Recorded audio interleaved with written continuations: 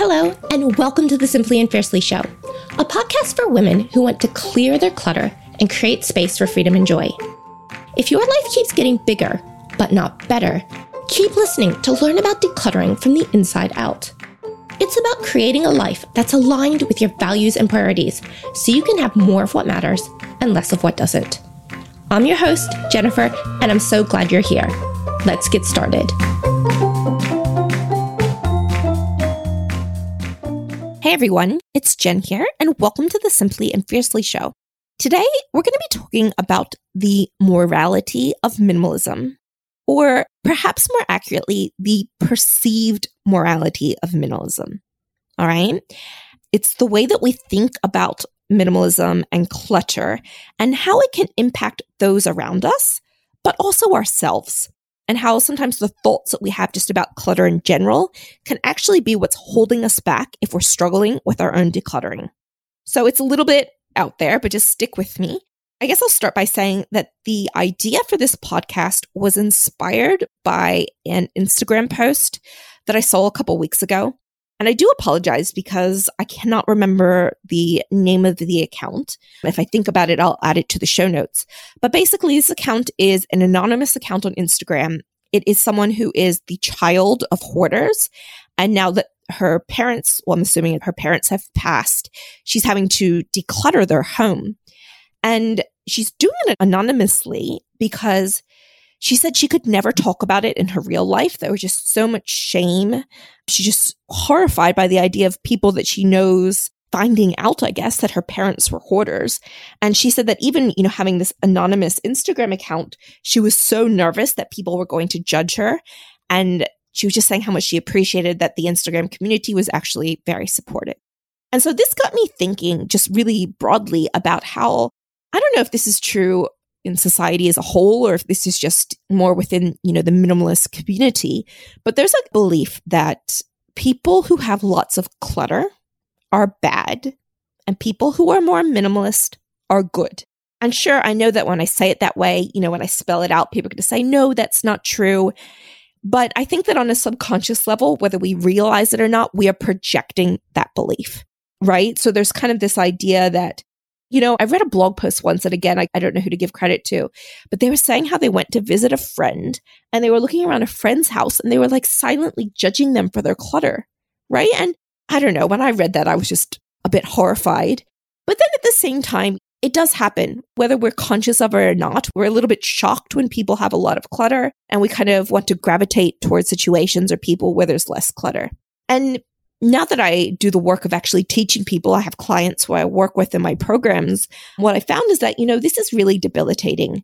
There are people who don't have family over, or they don't have friends into their house because their houses are so cluttered, and they're shamed, right? They feel horrified what people are going to think of them because they have all this clutter. And so what I've realized, again, through the work that I do, is that this kind of belief is really dangerous. It's really quite hurtful for several reasons.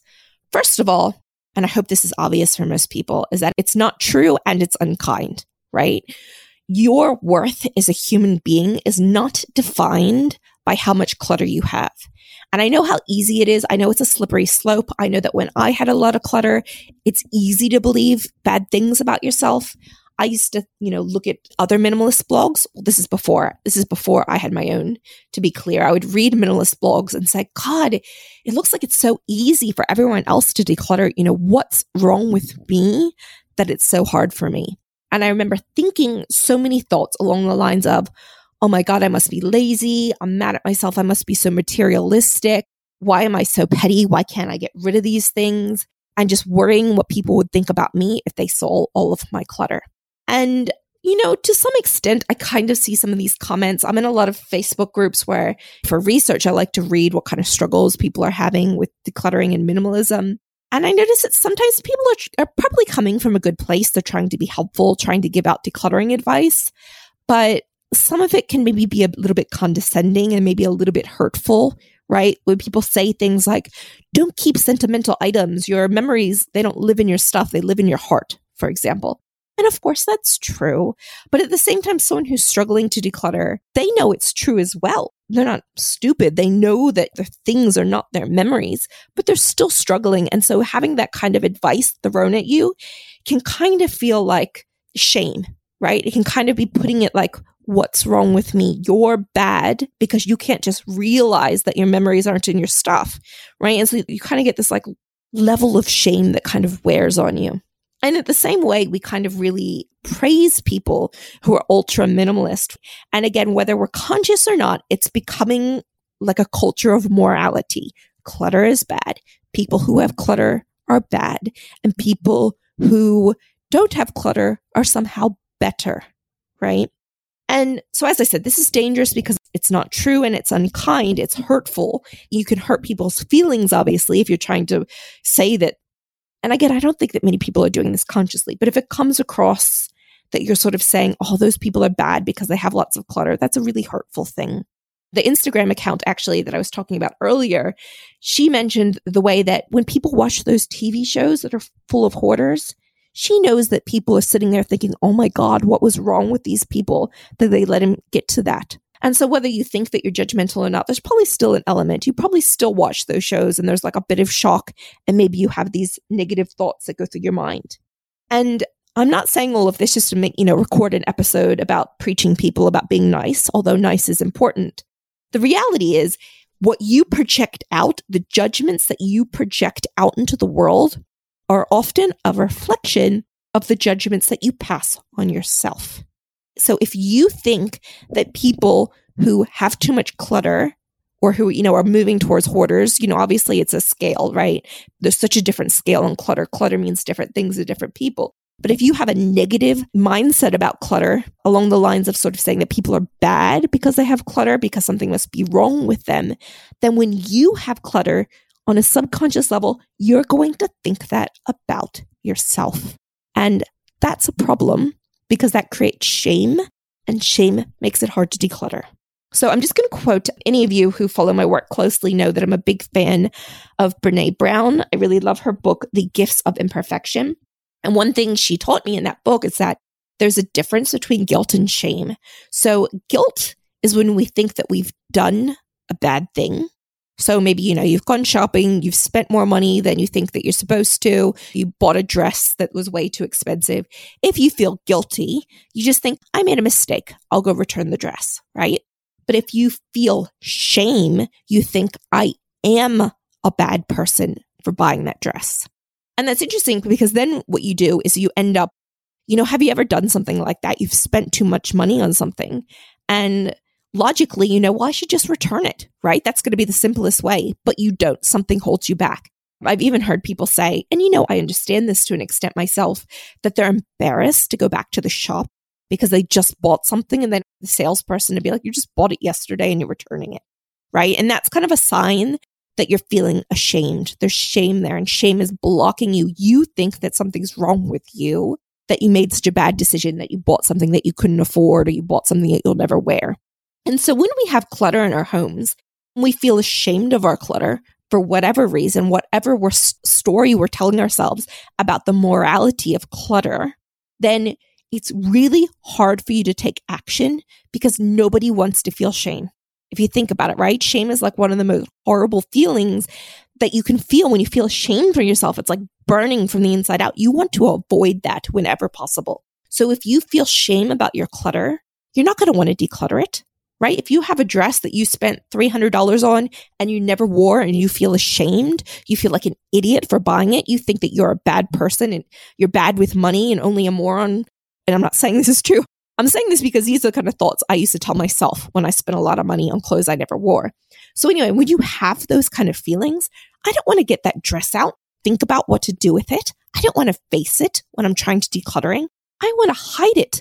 I want to hide it in the back of my closet and never look at it and never be reminded of the shame that is sparked when I see that dress.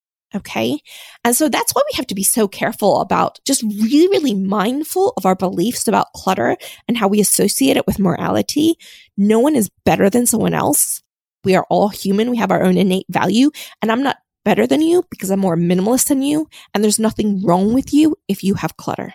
In fact, I really invite everyone to take a different approach to thinking about clutter and to really think about clutter less as a mistake, less of like a sign that you're a bad person, and more to think of it as a symptom of somewhere where you need compassion, perhaps a little bit of help.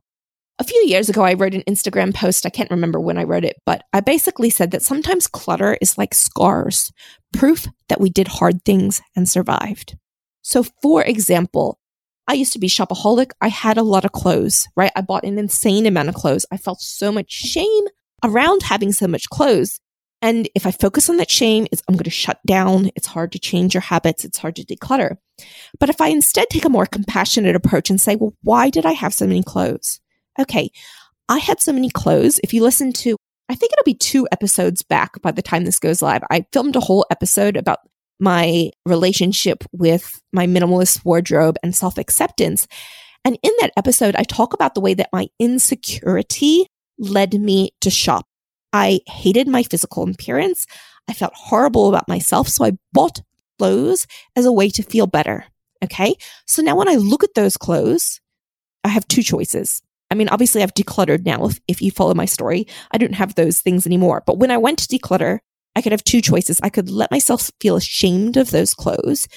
I could beat myself up for all the mistakes I made buying them, or I could be compassionate and say, hey, I bought those clothes because I was dealing with someone difficult and I didn't have the skills or the support to cope. I didn't have anyone in my life who could recognize what I was dealing with. I didn't have anyone who could hold my hand and help me work through it. I didn't have enough self-compassion to ask for help. I didn't have the knowledge to see the patterns, to see that I was in this cycle of shopping compulsively because I didn't know where to begin my self-love journey, which I know all sounds a bit cheesy, but it's true. Okay. And so my clutter is not saying, hey, I'm a moron. I'm not a materialistic person who couldn't stop shopping. My clutter is a reflection of I needed help with something and I didn't know how to get it. And when you have that shift in your mind, when you have an approach of compassion instead of shame and judgment, it becomes so much easier to let go because I believe that you have to make peace with whatever emotional connection, whatever is tying you to your clutter before you physically feel ready to let go, right? So I have to forgive myself. I have to start to learn to love myself. I have to feel compassion for myself before I can declutter my overwhelming wardrobe. And that's not going to happen if I am busy assigning morality to clutter. If I'm judging other people for having too much stuff, if I'm watching hoarders and on the inside I'm saying what's wrong with them, then I can guarantee you that on the inside I'm looking at my own clutter and saying what's wrong with me. If you are struggling with decluttering, this is something that's really important to think about and just to check yourself and check the way that you think about minimalism. And also, it's also important because I talk about all the benefits of decluttering and minimalism. And yes, there are tons. You are not going to be a better person after you declutter your life. Who you are doesn't fundamentally change. Okay, you do create space. You create a lot of freedom, which gives you time to experiment, time to solve your problems. I mean, there are tons and tons of benefits to minimalism and decluttering, but you don't become someone different. You just create the space to maybe step into who you really are. Okay, but it's just important to come into decluttering with that mindset and knowing that you don't become a better person. You're not holier than thou. You're not better than people that still have clutter. They just have things that they still need to work through, or they might just be in a different point of their journey. The other thing I think is important when we are talking about this concept of morality and minimalism, when we have a tendency to assign the idea of more stuff, bad, less stuff, good, is that for me, minimalism really doesn't have anything to do with how much stuff you have. And I know that might be a bit controversial. I know that language matters and that my beliefs are not probably the common or the most socially accepted definition of minimalism, but I'm just going to run with it anyway. I don't think that, I've said this before, I don't care how many coffee mugs you have. I think you can be a minimalist and live in a 4,000 square foot home if you wanted.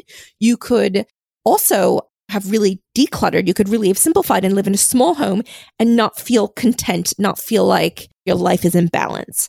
And that's because for me, minimalism is about alignment. It's about thinking about your values, your priorities, defining what enough means for you, what does enough look like for you, and then living your life accordingly. So for example, I wrote a blog post a couple weeks ago about 6 rules of minimalism I'm not afraid to break. And one thing I talk about there is how I keep sentimental items. And I think that purists would probably say I should get rid of these things. And I don't have a lot. I have limits. I manage what I own in respect to I keep what feels proportionate to my life. But at the same time, I keep things that some people might think that's not very minimalist of me. And I noticed that a lot of comments on that blog post were really people resonated with that idea because everybody has things that they want to keep. And the point isn't that you need to get rid of them for the sake of being a minimalist. It's not a contest to see who owns less. It is about creating alignment in your life and making yourself reaching a point where you feel good, where what you own, what you do, how you spend, all of it just feels really aligned with who you are. The way I think about it is that, when I was a shopaholic, I used to shop and it never felt good. I mean, of course you get like that instant dopamine, right? Everybody gets that. You get that little high, but it would wear off quickly. And then I always felt like regret and resentment, and I couldn't even enjoy the things that I purchased. But now that I'm a minimalist and now that I've thought a lot about my values and my priorities, and I changed the way that I shop, when I buy something, I love it.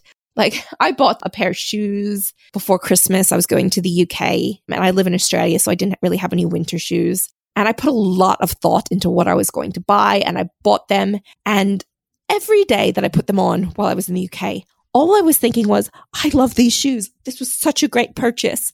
And, now I'm back in Australia and it's summer and I'm not wearing them, but I still feel really good about them. I know that I'll wear them in the winter. It just feels like such a smart, aligned purchase. And I love it. And it just feels different than when you're buying things and it's inspired from a different place. And so my point here is just to really open your mind.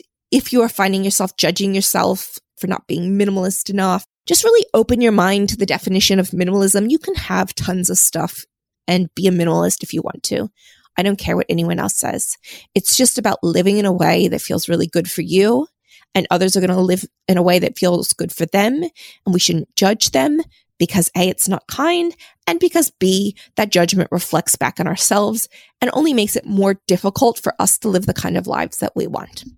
All right, so I know it's a little bit shorter of an episode. I'll be honest, I didn't really plan much for this one. I just had this thought and I was just so inspired that I just had to run in here, turn on my recording software, and just brain dump onto you. So hopefully you enjoyed it. Hopefully it encourages you to think differently about minimalism and decluttering, to show yourself some more compassion, to show other people more compassion, and to really think about how much is enough for you, what feels good for you, and not to worry about judgment from other people as well. This is just about living life on your terms and aligning your home and your schedule and your to-do list, aligning all of that with what matters to you, with your values and priorities. All right, my friends. So thank you so much for listening. I hope you all have a wonderful day and happy decluttering. See you later. Bye. Thank you for listening to the Simply and Fiercely Show. If you want to learn more, you can download my free Mindful Decluttering Guide and learn all the secrets that help me go from shopaholic to minimalist.